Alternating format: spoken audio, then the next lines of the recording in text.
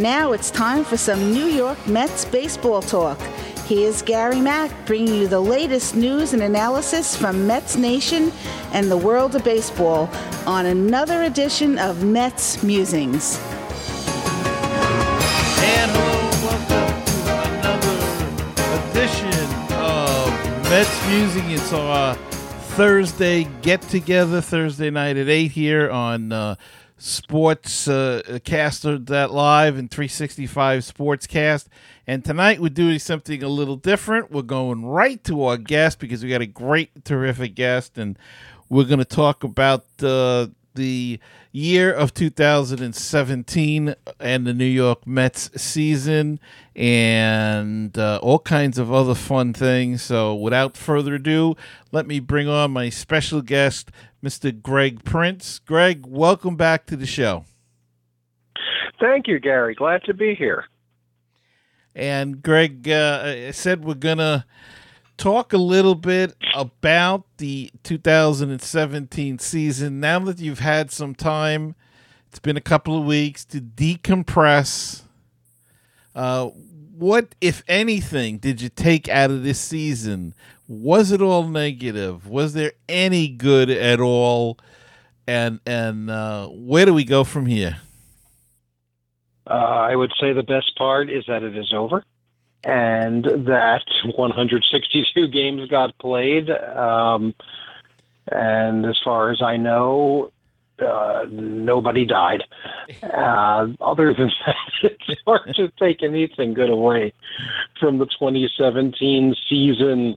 It's funny what we're talking about less than 2 weeks actually since they finished playing, and I actually found myself in the last couple of days, and this actually isn't all that uncommon, but I was like trying to remember the name of some player, and I realized that after day of being focused on these guys and kind of to whatever extent I can building my days and evenings around them, I like just hadn't thought about them. And it's kind of nice to be away from it. But not to be utterly despairing about it. I guess there were some good things. You kind of have to forget about the way it ended and try to remember who all are there. And you do still have something of a nucleus, and if they can stay healthy, you have a chance to build on that. So, the season is over, and another one is off on the horizon somewhere. And, I guess the happiest thing I could say is it probably could be worse, because we've certainly seen it be worse. Yes, we've been through a few of those bad ones, it was a tough season, and the injuries really seem to be the keynote of the season. You hate to talk about injuries and because it sounds like you're making excuses, but I just think that this year really that was the focal point of everything. Well, there's no escaping it. Two players made it beginning to end of the season without going on the disabled list, unless they were traded or something like that. So, you can't avoid acknowledging it. Excuse me. Two players on the everyday side qualified in terms of plate appearances for a batting title. One pitcher qualified for the earned run average title, again, just in terms of innings pitched. So, what does that tell you? It tells you that you were mixing and matching and improving and vamping and doing all those things that, you could only get away with for so long. I mean, we could have had some variation on this discussion a year ago, except they made it work in 2016. A lot of injuries then. It just seemed like there were a few more this year, and just torpedoed the damn thing.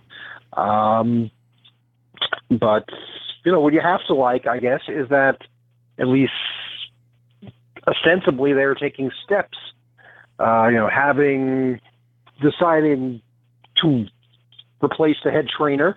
We don't really know if, what the ratio is from, the connection is from the head trainer to why there are so many injuries year after year. But it's hard to argue with the idea that there's some connection. So they've made that change, in a larger sense, they've, gotten rid of the manager. It's sort of a big moment, I suppose, if not in the history of the Mets, and certainly it's a point of inflection. Perhaps we'll be able to look back on the decisions that they're making now in a couple of years and say, boy, the Mets turned around because they hired the right manager in the offseason between 2017 and 2018. Or I suppose it's possible to say, boy, did they make a terrible choice, and now we're even further behind the 8 ball. Or perhaps, just to cover all our bases, we'll find out that, when people say, managers don't make a difference, and the Mets will just kind of slog on. But, sadly, they could not rescue their manager. Their manager could not rescue them. They could not rescue their trainer. I don't suppose that's really their job. And, I guess we are at an inflection point of figuring out what comes next. But again, I think we're fortunate that I don't think we're starting from rock bottom here. I mean, this season was very rock bottom-ish, if you will. Mm-hmm. But, there is enough talent here to build on. And, this is a big off season for deciding, how serious they are about rebuilding or, adding on. Rebuilding just has that, that overtone to it that says, okay, we're the 2011 Houston Astros going to lose 106 games or whatever it was. No, that's not what I mean. But, there is something to construct upon, let's put it that way. And it'll be interesting to see what they do. Yeah, you're so right. They do have, and probably one of the key things that they have is the starting pitching. It's just a question of health and whether they can keep them healthy. That's the main thing when you look at this team now. That essentially the 5 starters are there, the 7 starters, maybe even 8 there. The question is who can stay healthy and who's going to make this squad next year. But I think some of the stuff this year, I really think, Syndergaard putting that extra thing, that put the stress on him, and I think that's what really did him in. And I also think that when Syndergaard got hurt, that really took the season down the toilet. Yeah, I mean, they were not doing well. Mind you, that was the end of April. They were not doing well in April. And the second he grabs what we learned was his lat muscle, he might as well have been grabbing the next 5 months and honestly tossing it into the recycling bin for what it was worth. Even though we're talking about once every 5 days in terms of a starting pitcher, but, this was a guy we were thinking about in terms of potential Cy Young winner, certainly a guy who was going to go out there every 5 days and keep us in games. And, you have Syndergaard pitching on top of DeGrom, then you don't have Adam Wilk, and you don't have Tyler Pill, and you don't have Tommy Malone, and you take pressure off the other guys.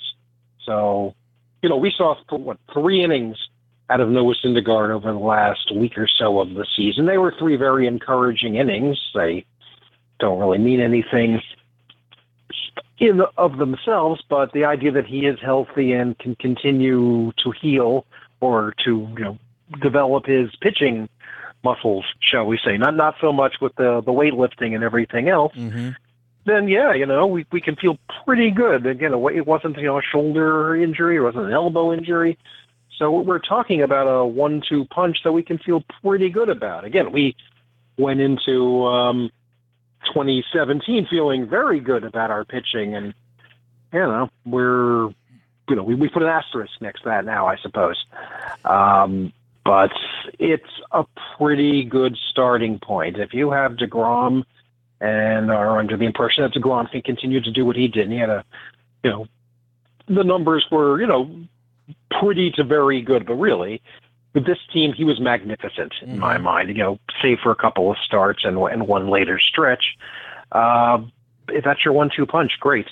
And, if Cespedes' legs are in shape, suddenly, you're not talking about having to, again, I use the phrase again, mix and match and find an outfield laying around in the back somewhere. Conforto, unfortunately, we don't know when he comes back, and that's a question mark. But if he comes back and is able to be what he showed us, we're talking about the same corner outfielders that we were kind of salivating over last year.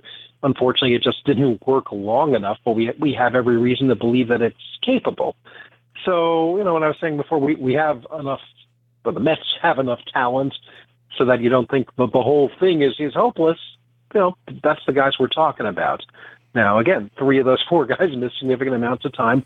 One of them is not expected back to start the season necessarily. So, I wouldn't necessarily start printing the tickets for the World Series for 2018 just yet, but it's not necessarily dire, but it's, certainly question-worthy.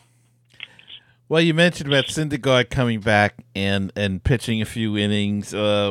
Matt Harvey came back and was abysmal, but, I kept saying that you have to look at it as early spring training and spring training for him because he was out, came back, and was injured again, and then came back again, and really he never found his rhythm or anything. And what's your take on Matt Harvey coming back this year, and where do you think he'll be? Well, he did not look like anything last month of the season, but you could have, you say spring training. I think that's a pretty decent comparison. The whole month was a matter of working things through, and if he still got something, we shall see it. And you're talking about a guy who's known how to pitch, but he's been through a few things. So it's hard. That's the thing. It's hard to go into 2018 and say, yeah, we have 5, 7, 8 pitchers. We do, guys who have credentials to varying degrees. But I mean, again, Matt Harvey just isn't that Matt Harvey until proven otherwise. And maybe he'll never be. If he can be better than he was in September, and God knows he couldn't possibly be any worse. That's okay. If you have other guys who can kind of step up, if you bring in somebody who can, to use the cliche, eat some innings, he has every reason to be motivated, not just as a professional, but as a professional whose professional contract is up after next year. So, I give the guy credit for coming back. I think it would have been easy, considering all he had been through, to kind of say, let me just, work on some things in his favorite town, Port St. Lucie. But, he did come back. He did attempt to throw innings. I mean, there wasn't one good start, but there was also no, as far as we know, physical problems. The velocity was still decent, and he didn't grab anything, let's put it that way. So, you got a lot of guys after the 2 main guys we praised, who, all have question marks based either on their physical status in terms of Matz and Wheeler, or their performance, which would, Gazelman and Lugo, who now and again looked like those guys who seemed like, terrific bonus pieces a year ago. But then, the Mets had to rely on them, and it was very on and off. And I guess I should throw Montero in there, who for a little while looked like a guy who had elevated his game. And we're talking about, a legitimate major league starter. And as the year went on, it got a little less. It seemed like he had it a little less in his grasp. But, in a way, we're kind of back where we started, except with less confidence where all these guys are concerned. But, they're this all 8 of those guys. It's better than having to go to the well of waiver wires and I rattled off the names before. I don't even want to say them again because it's so depressing. So it's a place to start, and you just hope that it can be, enhanced, shall we say. I don't expect, some kind of enormous Cy Young level signing, but, bring in a little competition and find somebody who can pitch, who can pitch 6 innings once a week, basically, which you never would have dreamed was going to be a challenge. And, you step back and you look at the numbers, you look at the ERA, which was over 5 for the staff, which was the stuff of 1962, and the starter ERAs, which was even higher than any Mets staff before. And we've seen some dismal Mets staffs. So it doesn't quite add up because we do know there's talent there. We do know there's ability. We do know there's knowledge of how to pitch. But, and again, we're looking at a new pitching coach, too. So, I hate to keep using non-committal phrases like this, but it's going to be interesting to see what happens. It certainly is going to be an interesting winter to see what Sandy Alderson has up his sleeve, and as well as to see what they put together as far as the coaches and the managers. And we'll get to that in a minute. But you mentioned Wheeler, you mentioned Matz. Are we getting near a breaking point with these guys? Are they reaching the end of their rope with this team, or do you still think they have some chances left? I suppose it depends on what their alternatives are, what the Mets' alternatives are. I mean, Wheeler gave you 2 or so pretty solid months, and then just whether you want to call it running out of gas or he just wasn't all the way back. We don't know if that's something, what they call it, elbow fatigue or something last year. I don't remember anymore. Yes. There were so many things wrong with so many pitchers I can't keep straight. But he just kind of sort of disappeared at some point. Matz's thing wasn't quite. I think I'd read that it was more like what DeGrom had to shut down with in 2016, so that's a little more positive. If the Mets don't have other options, then I wouldn't say that these guys' time is up. Our patience might be wearing a little thin. But, because we're talking about guys in both of those cases who Wheeler has had 1 full season in the major leagues, which was 2014. Matz, if I'm not mistaken, has not had a full, healthy season. Came up in the middle of 2015. Yeah. He went on the DL after a couple of very promising starts. He was in and out in 2016 before having to shut it down in the middle of August. If you remember, they kept talking about, maybe Matz will be back in his next turn. I mean, it never happened. Right. And then he comes back in June, pitches really well for a few starts, and just sort of like Wheeler, every start was like a little more troubling, a little more, and then suddenly it's like, hey, he's on the disabled list. Well, that figures because we just, we got to the point where sooner or later you just assumed everybody was hurt. So, they're welcome, they're, under contract, Mets own their rights. They're welcome to come back and try it again. But I think that whole concept of, oh my God, we have like the rotation of a lifetime here, I think that's kind of off the table at this point. They're just pitchers now, like any other team's pitchers who aren't, at the top of their game. That, DeGrom is on a different level from them at this point, and Syndergaard, we cross our fingers, is still on that kind of level with DeGrom, and everybody else kind of has to prove it, which is fine, but it just sort of, it doesn't give you that same sense of, oh my God, like watch out Nationals and everybody else, because, we're going to throw a great starter at you every night, because we're not. We don't know that. If we can throw 2 great starters at you every 5 days, that would be an improvement.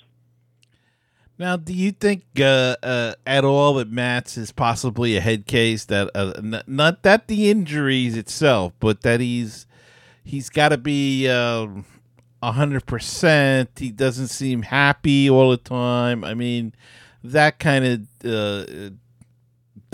guy.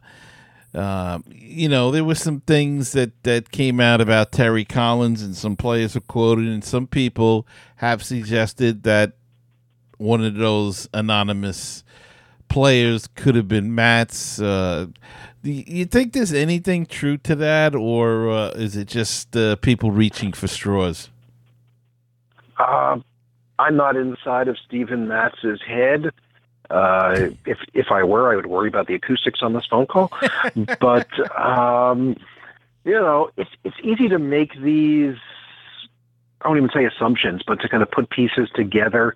I mean, look, we're talking a day after Steven Strasburg was, kind of getting that treatment. Like, what's wrong with this guy? Is his team is in a must-win situation, and supposedly was suffering from mold exposure or had the flu, and what's wrong with this guy? He doesn't want the ball, and half of the baseball world is questioning his manhood.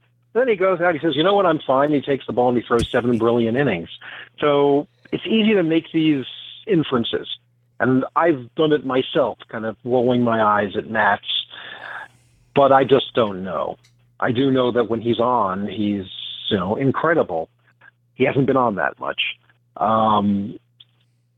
Maybe new voices in terms of a new manager and a new pitching coach have a real impact on a guy like that.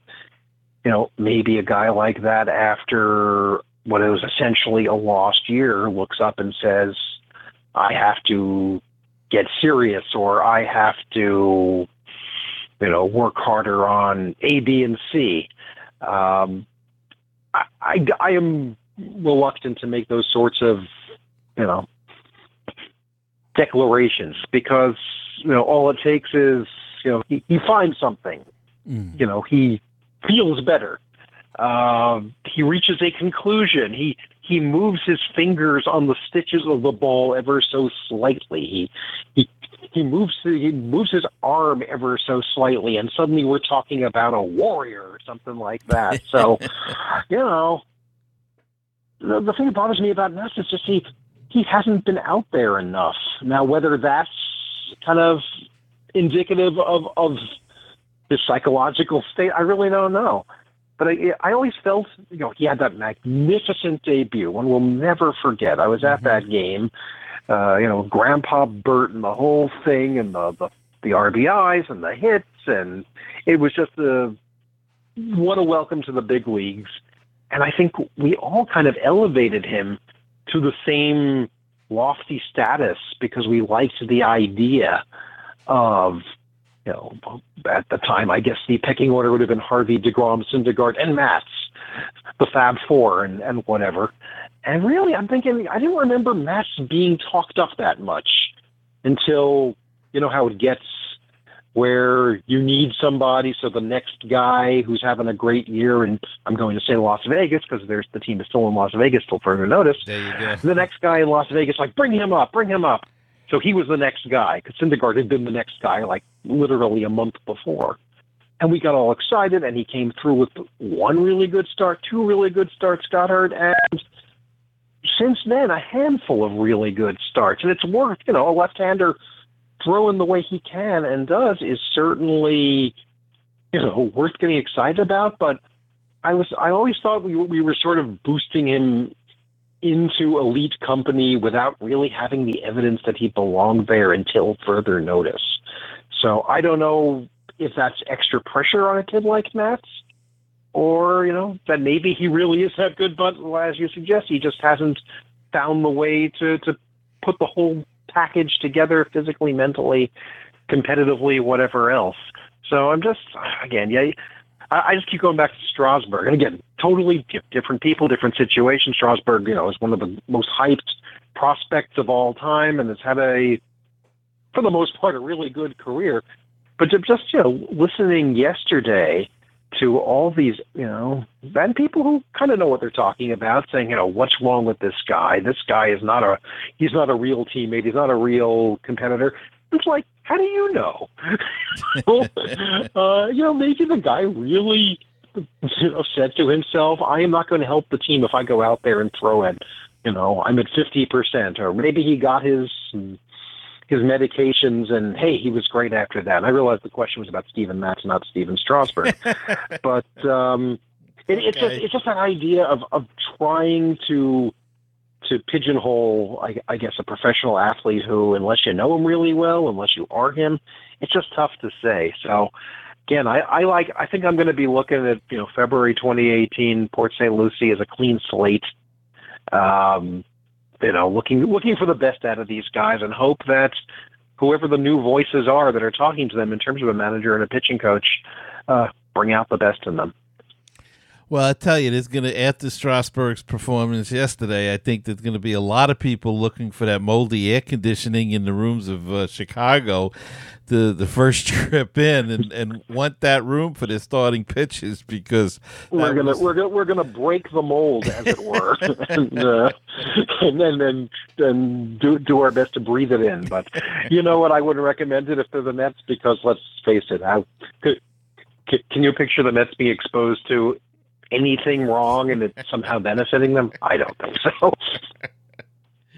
Well, you mentioned new coaches and new manager, and of course Terry Collins stepped down. He made it sure everybody knew that. He did not retire. He did not quit. He did not get fired.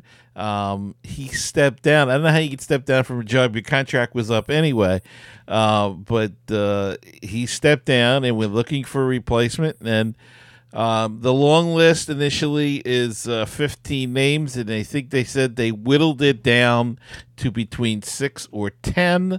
The usual suspects, Bob Guerin, Chip Hale, and some newcomers. Alex Cora is on the list, Robin Ventura, Kevin Long, the batting coach, Sandy Alomar Jr., I'm forgetting a host of others, but what do you think of the candidates so far, and who would be a guy that you would think of as far as replacing Terry Collins as the manager of the Mets? Oh gosh, I don't know, Gary. These, I guess you would call it, between the election and inauguration, I call it the interregnum. Except we haven't elected anybody, so we don't know what we're going to inaugurate. But these are weird times, because you a name gets mentioned, and somebody on the beat will go and interview 2 or 3 guys who know him. Somebody who may have played for him, somebody who, has been one of his students, shall we say, if he is the coach, somebody who's a pal of his. And it's always the same. Oh, this guy's great. This guy should be managing. He could definitely manage in New York. He could definitely manage the Mets. He's definitely what they need. So I never know what to think. 7 years ago, I didn't know what to think of Terry Collins, other than, that he had a really checkered past as a manager. And he was very little like the guy you kind of remembered with Houston and Anaheim. One thing I noticed about these names that have been thrown out there is there's very little in the way of a guy you really know as a manager. In other words, we're not talking about, we're going to go get Dusty Baker. We're going to go get, bring Tony La Russa out of retirement. We're going to lure away Bruce Bochy. Guys who kind of have a reputation. Talking for the most part, guys who either have never managed before, or the guys who've had like one shot at it, or they've kind of done it almost in obscurity. Just kind of funny that you could do that in the major leagues, but there just seems to be a number of guys who have this sort of plaid, you might say, reputation that you don't even know. It's not like this guy is fiery, or this guy's a real thinker. It's like, well, this guy works well with the general manager, or this guy never really got in trouble with the press or whatever. And maybe that's what you look for these days. You know, I guess one of the things that struck me when I think Alex Cora was mentioned in this realm, he could really motivate a guy like Cespedes, and I'm like, really? You need to bring in a manager to do that? This guy isn't motivated enough.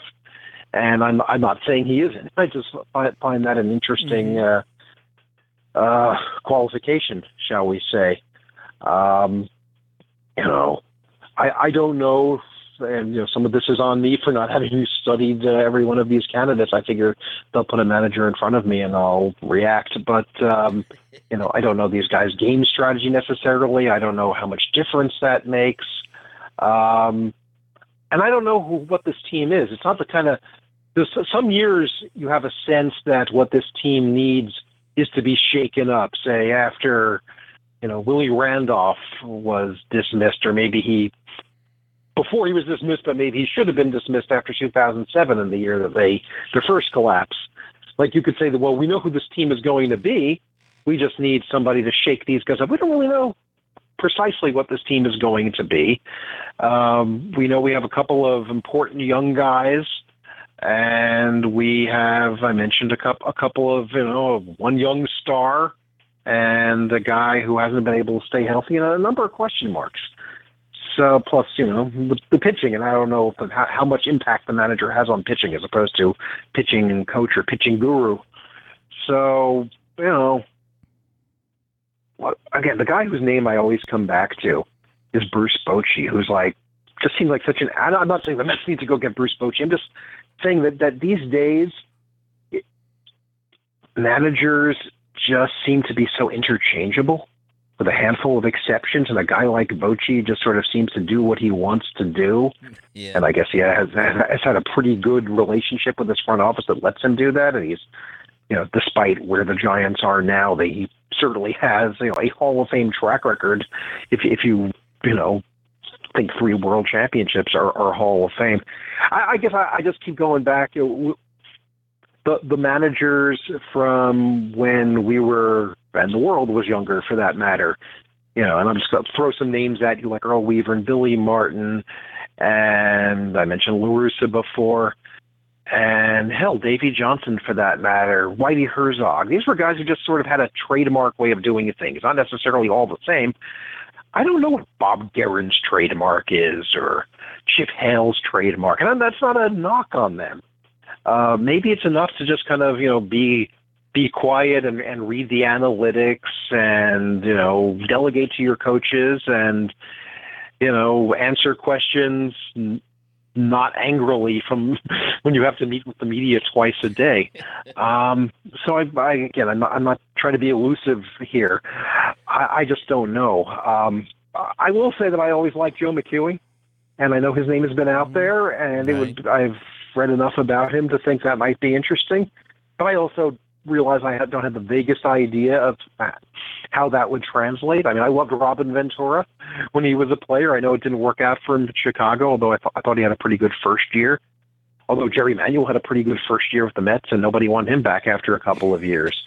I remember Sandy Alomar Jr. being, with the Mets briefly and being kind of impressed by him. I'll take everybody's word for it on Alex Cora. I just shortly before we got on the phone, I was reading Carlos Beltran saying nice things about Alex Cora, where he's playing in Houston, Cora's coach.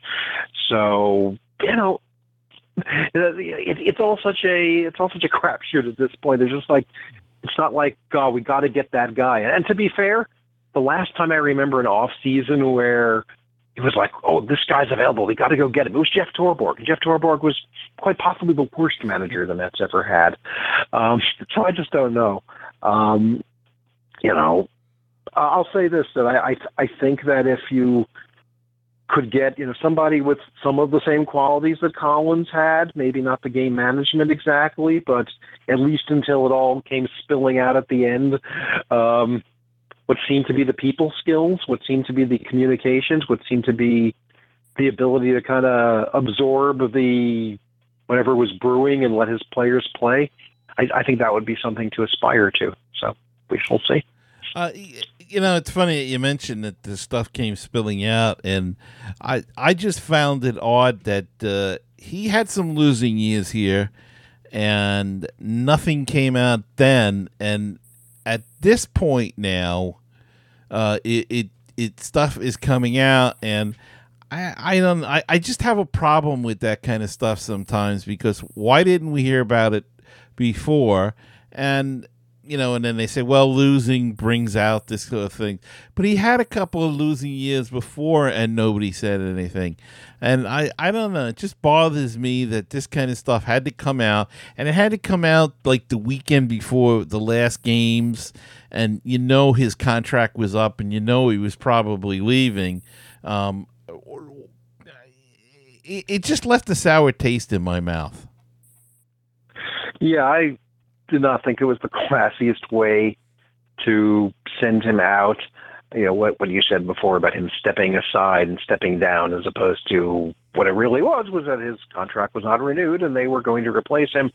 And then they sort of invented I don't know if it will be a sinecure or, it will be a legitimate role in terms of player development and, keeping an eye on the minor leagues or whatever it is he'll be doing as a, quote, special assistant to Sandy Alderson. But it seems like that sort of thing could have been kind of figured out and announced a little sooner. I don't think anybody was going to be shocked that he wasn't coming back if they had said, with 2 weeks to go, here is our succession plan.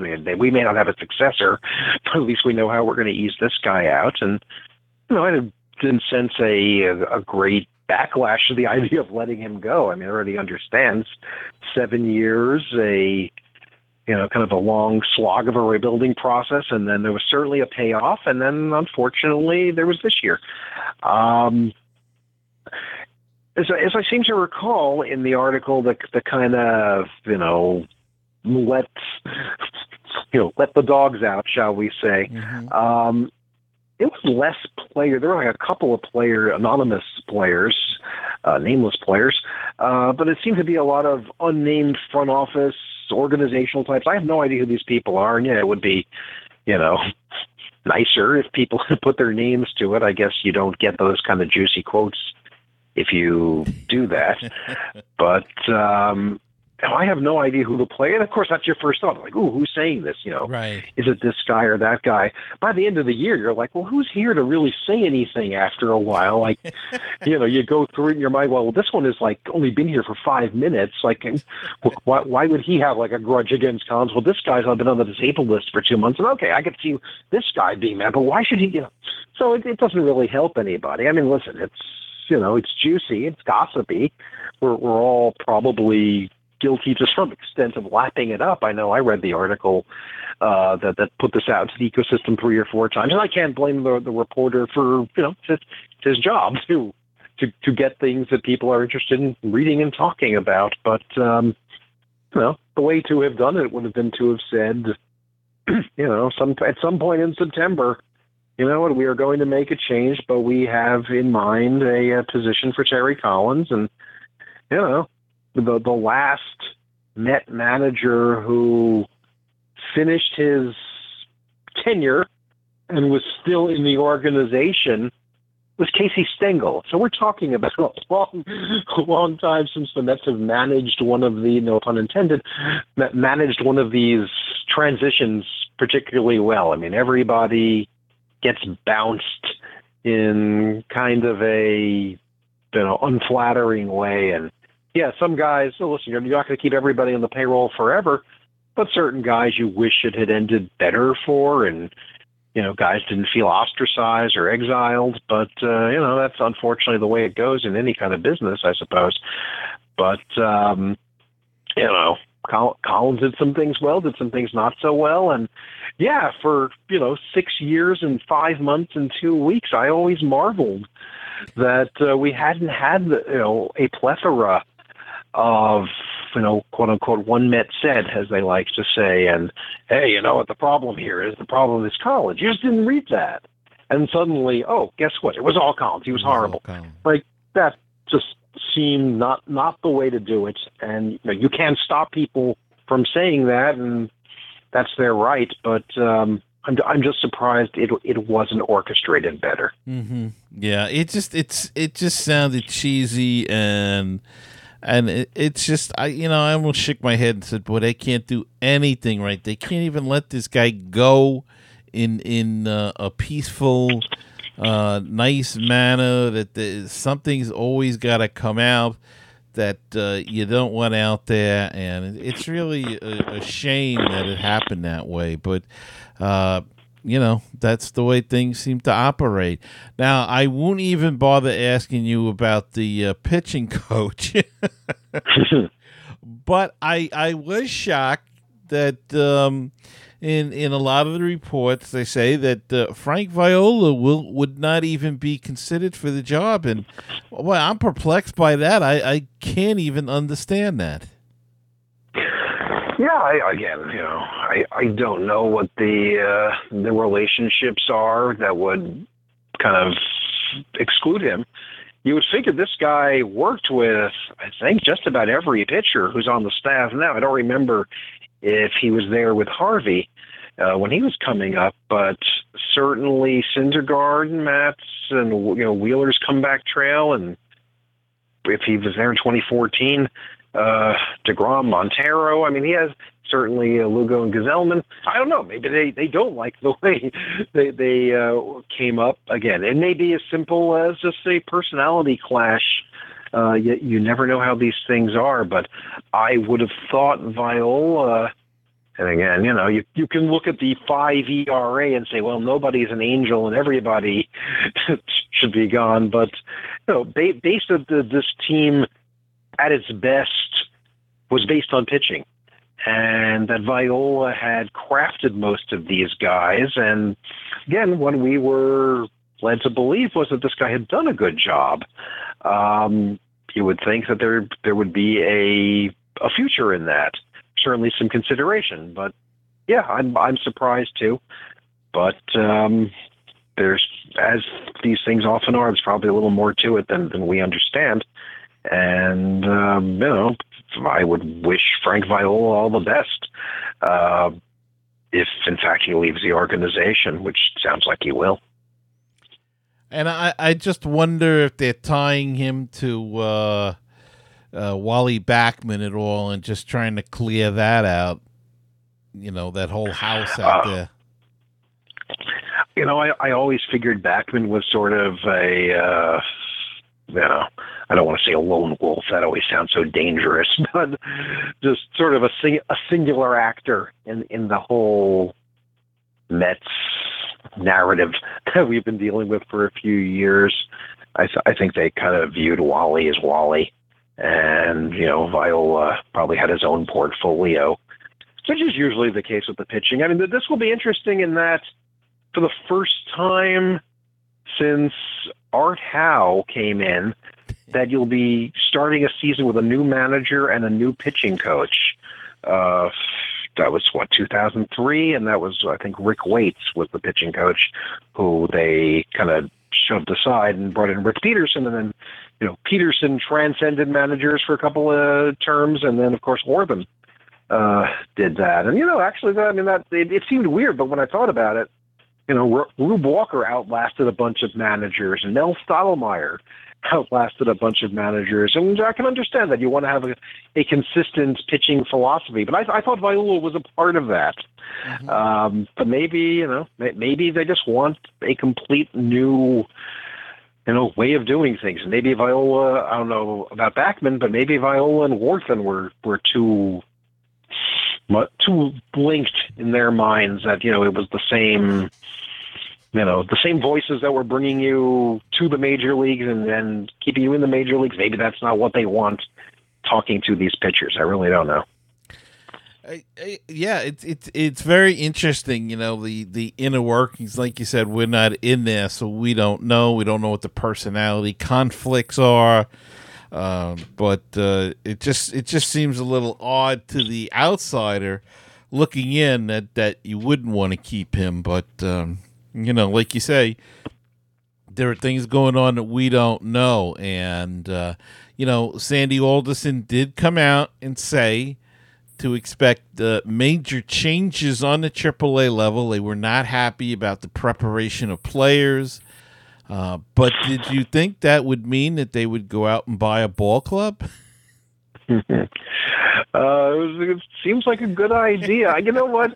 I hate to be this way, but something will go wrong in Syracuse, and we'll all be like, "How did they wind up with Syracuse? What a miserable place! What a horrible stadium! What bad weather!" It just seems like right now it seems like the panacea because it's not Las Vegas and it's not 2,800 miles away.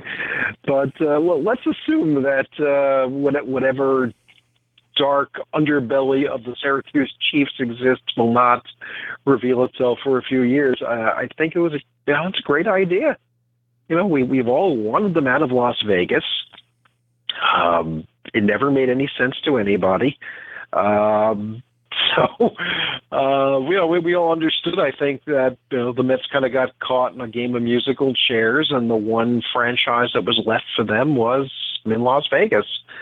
And you know what? They went to a World Series with their farm team, their top farm team in Las Vegas. They went to the playoffs 2 years in a row.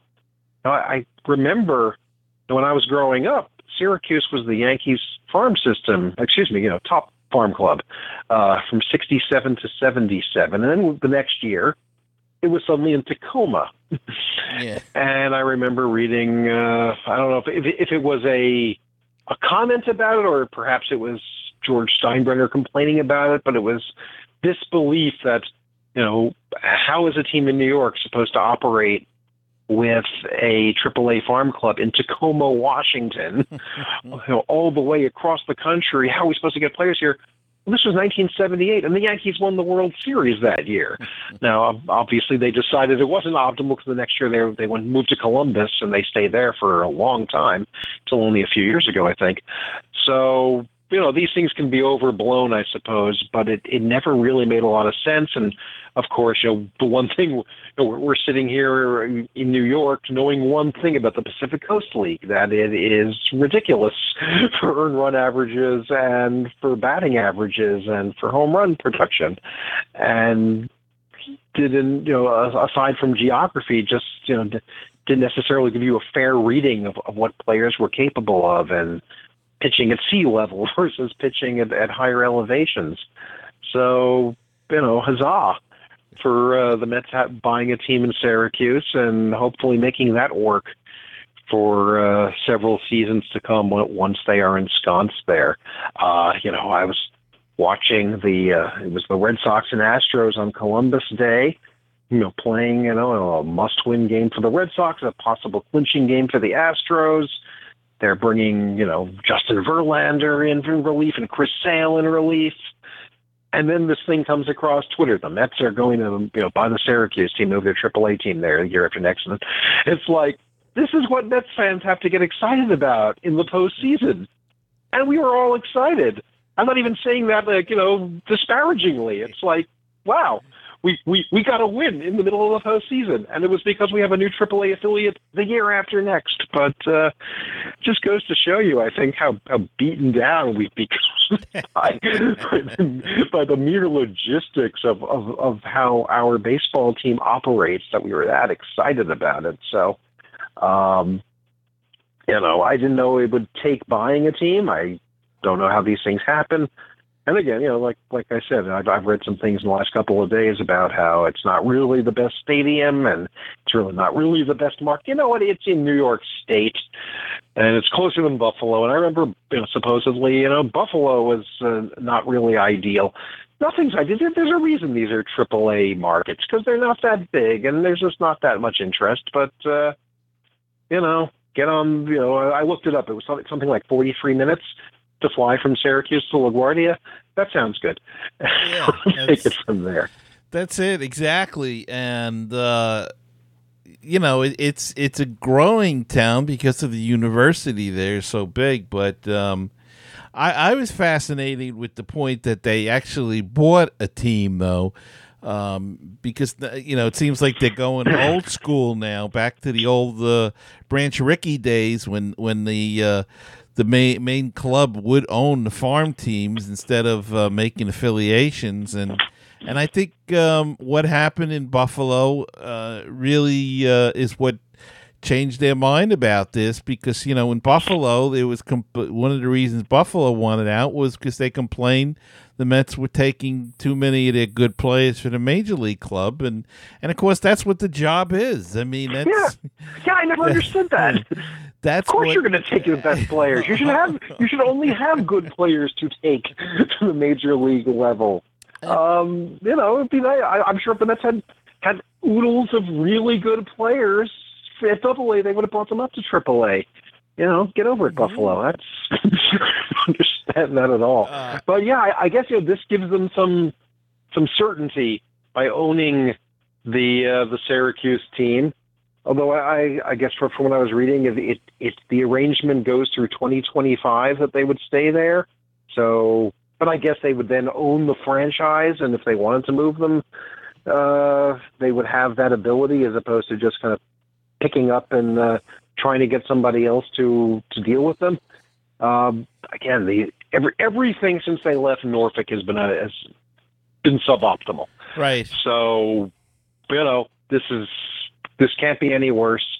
And other than some snow outs in April, I suppose it seems to have an upside. Yeah, look, they've survived up there with minor league baseball in the AAA level, I think, since 1961, and before that, they even had a farm team there. So, it's been a somewhat viable area, and you get some good promotions. You'll put people in the seats again, and. Look, they're losing crowds in the rest of the Brooklyn. Attendance is down, and everywhere else in some of the minor leagues, and yet in some of the minor leagues, the cities they're booming. So, it'll be good. It'll be good for the team to have somebody, and like I said, or like you said, I should say. They wanted to be in New York. They wanted to have everybody closer to home than what they've had before, and now they're going to accomplish that. It certainly couldn't hurt to have the Mets brand, shall we say, single A, double A, triple A, all within a geographic distance. Everybody could identify with. There was, you may remember a couple of years ago, Facebook had done a study. Somebody did a study with Facebook data on favorite teams in every zip code in the USA. And it was kind of depressing because basically no zip code had the Mets as their favorite. This was when the Mets were not playing well yet. And not even, 11368 in Flushing had the Mets as their favorite team based on Facebook likes or however they measured it. But what I found really disturbing was Las Vegas did not have any kind of a Met presence in terms of Mets fans. And it's if you can't get your AAA market excited about you, what good is the affiliation? What benefits are there beyond we have a place to play? So you would figure at least, you're not in somebody else's ostensible major league backyard, which is, you're adjacent to the California teams out there and to Arizona and everything else. So it might be beneficial. And I think we are all in agreement that the proximity certainly doesn't hurt.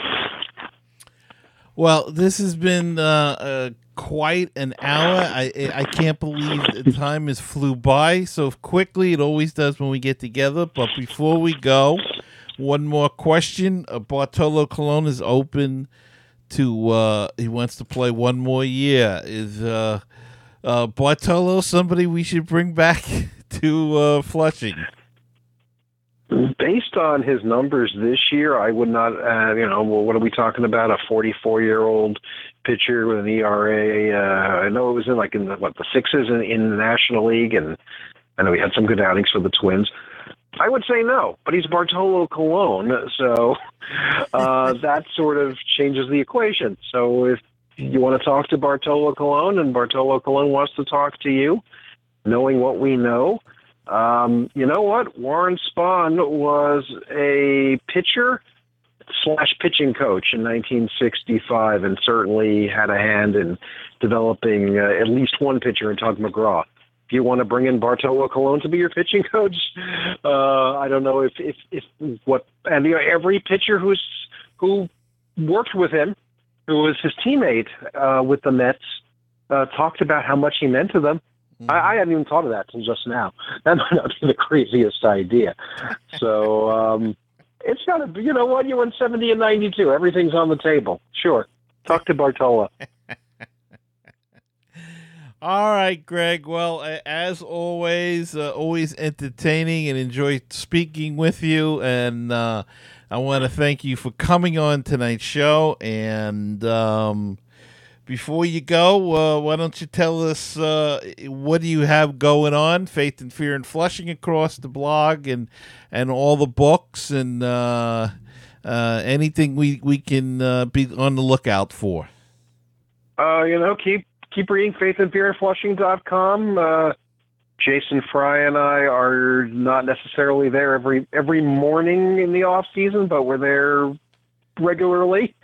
And probably once Game 5 of the last NLDS is settled, we'll have some things to say about the upcoming NLCS and I suppose the ALCS. And my latest book, Piazza, is out there about his time as a Met, Piazza catcher, slugger, icon, star. So I would urge your listeners, if they're interested, to look into that, and hopefully some new projects up ahead. But right now, just going to try to enjoy the postseason and look forward to all the greatness that will be the 2018 Mets soon enough. All right. And you can go to MetsMusings.com, and on the left-hand side, there should be a link to Greg's books. I think they're all there. I know Piazza is definitely there, and check it out. It's a terrific book, and you'll really enjoy it as we come into these cold winter nights. You can read Greg's books, and he'll bring you back to the summertime and New York Mets baseball. So check that out. And once again, Greg, thanks for coming on the show. Oh, thank you so much, Gary. I always love it. And that's going to wrap up the show for this week. So remember to check it out every week at MetsMusings.com and at Sportscaster.live and on 365 Sportscast. And until the next time, remember, keep the faith, stay optimistic, and let's go Mets.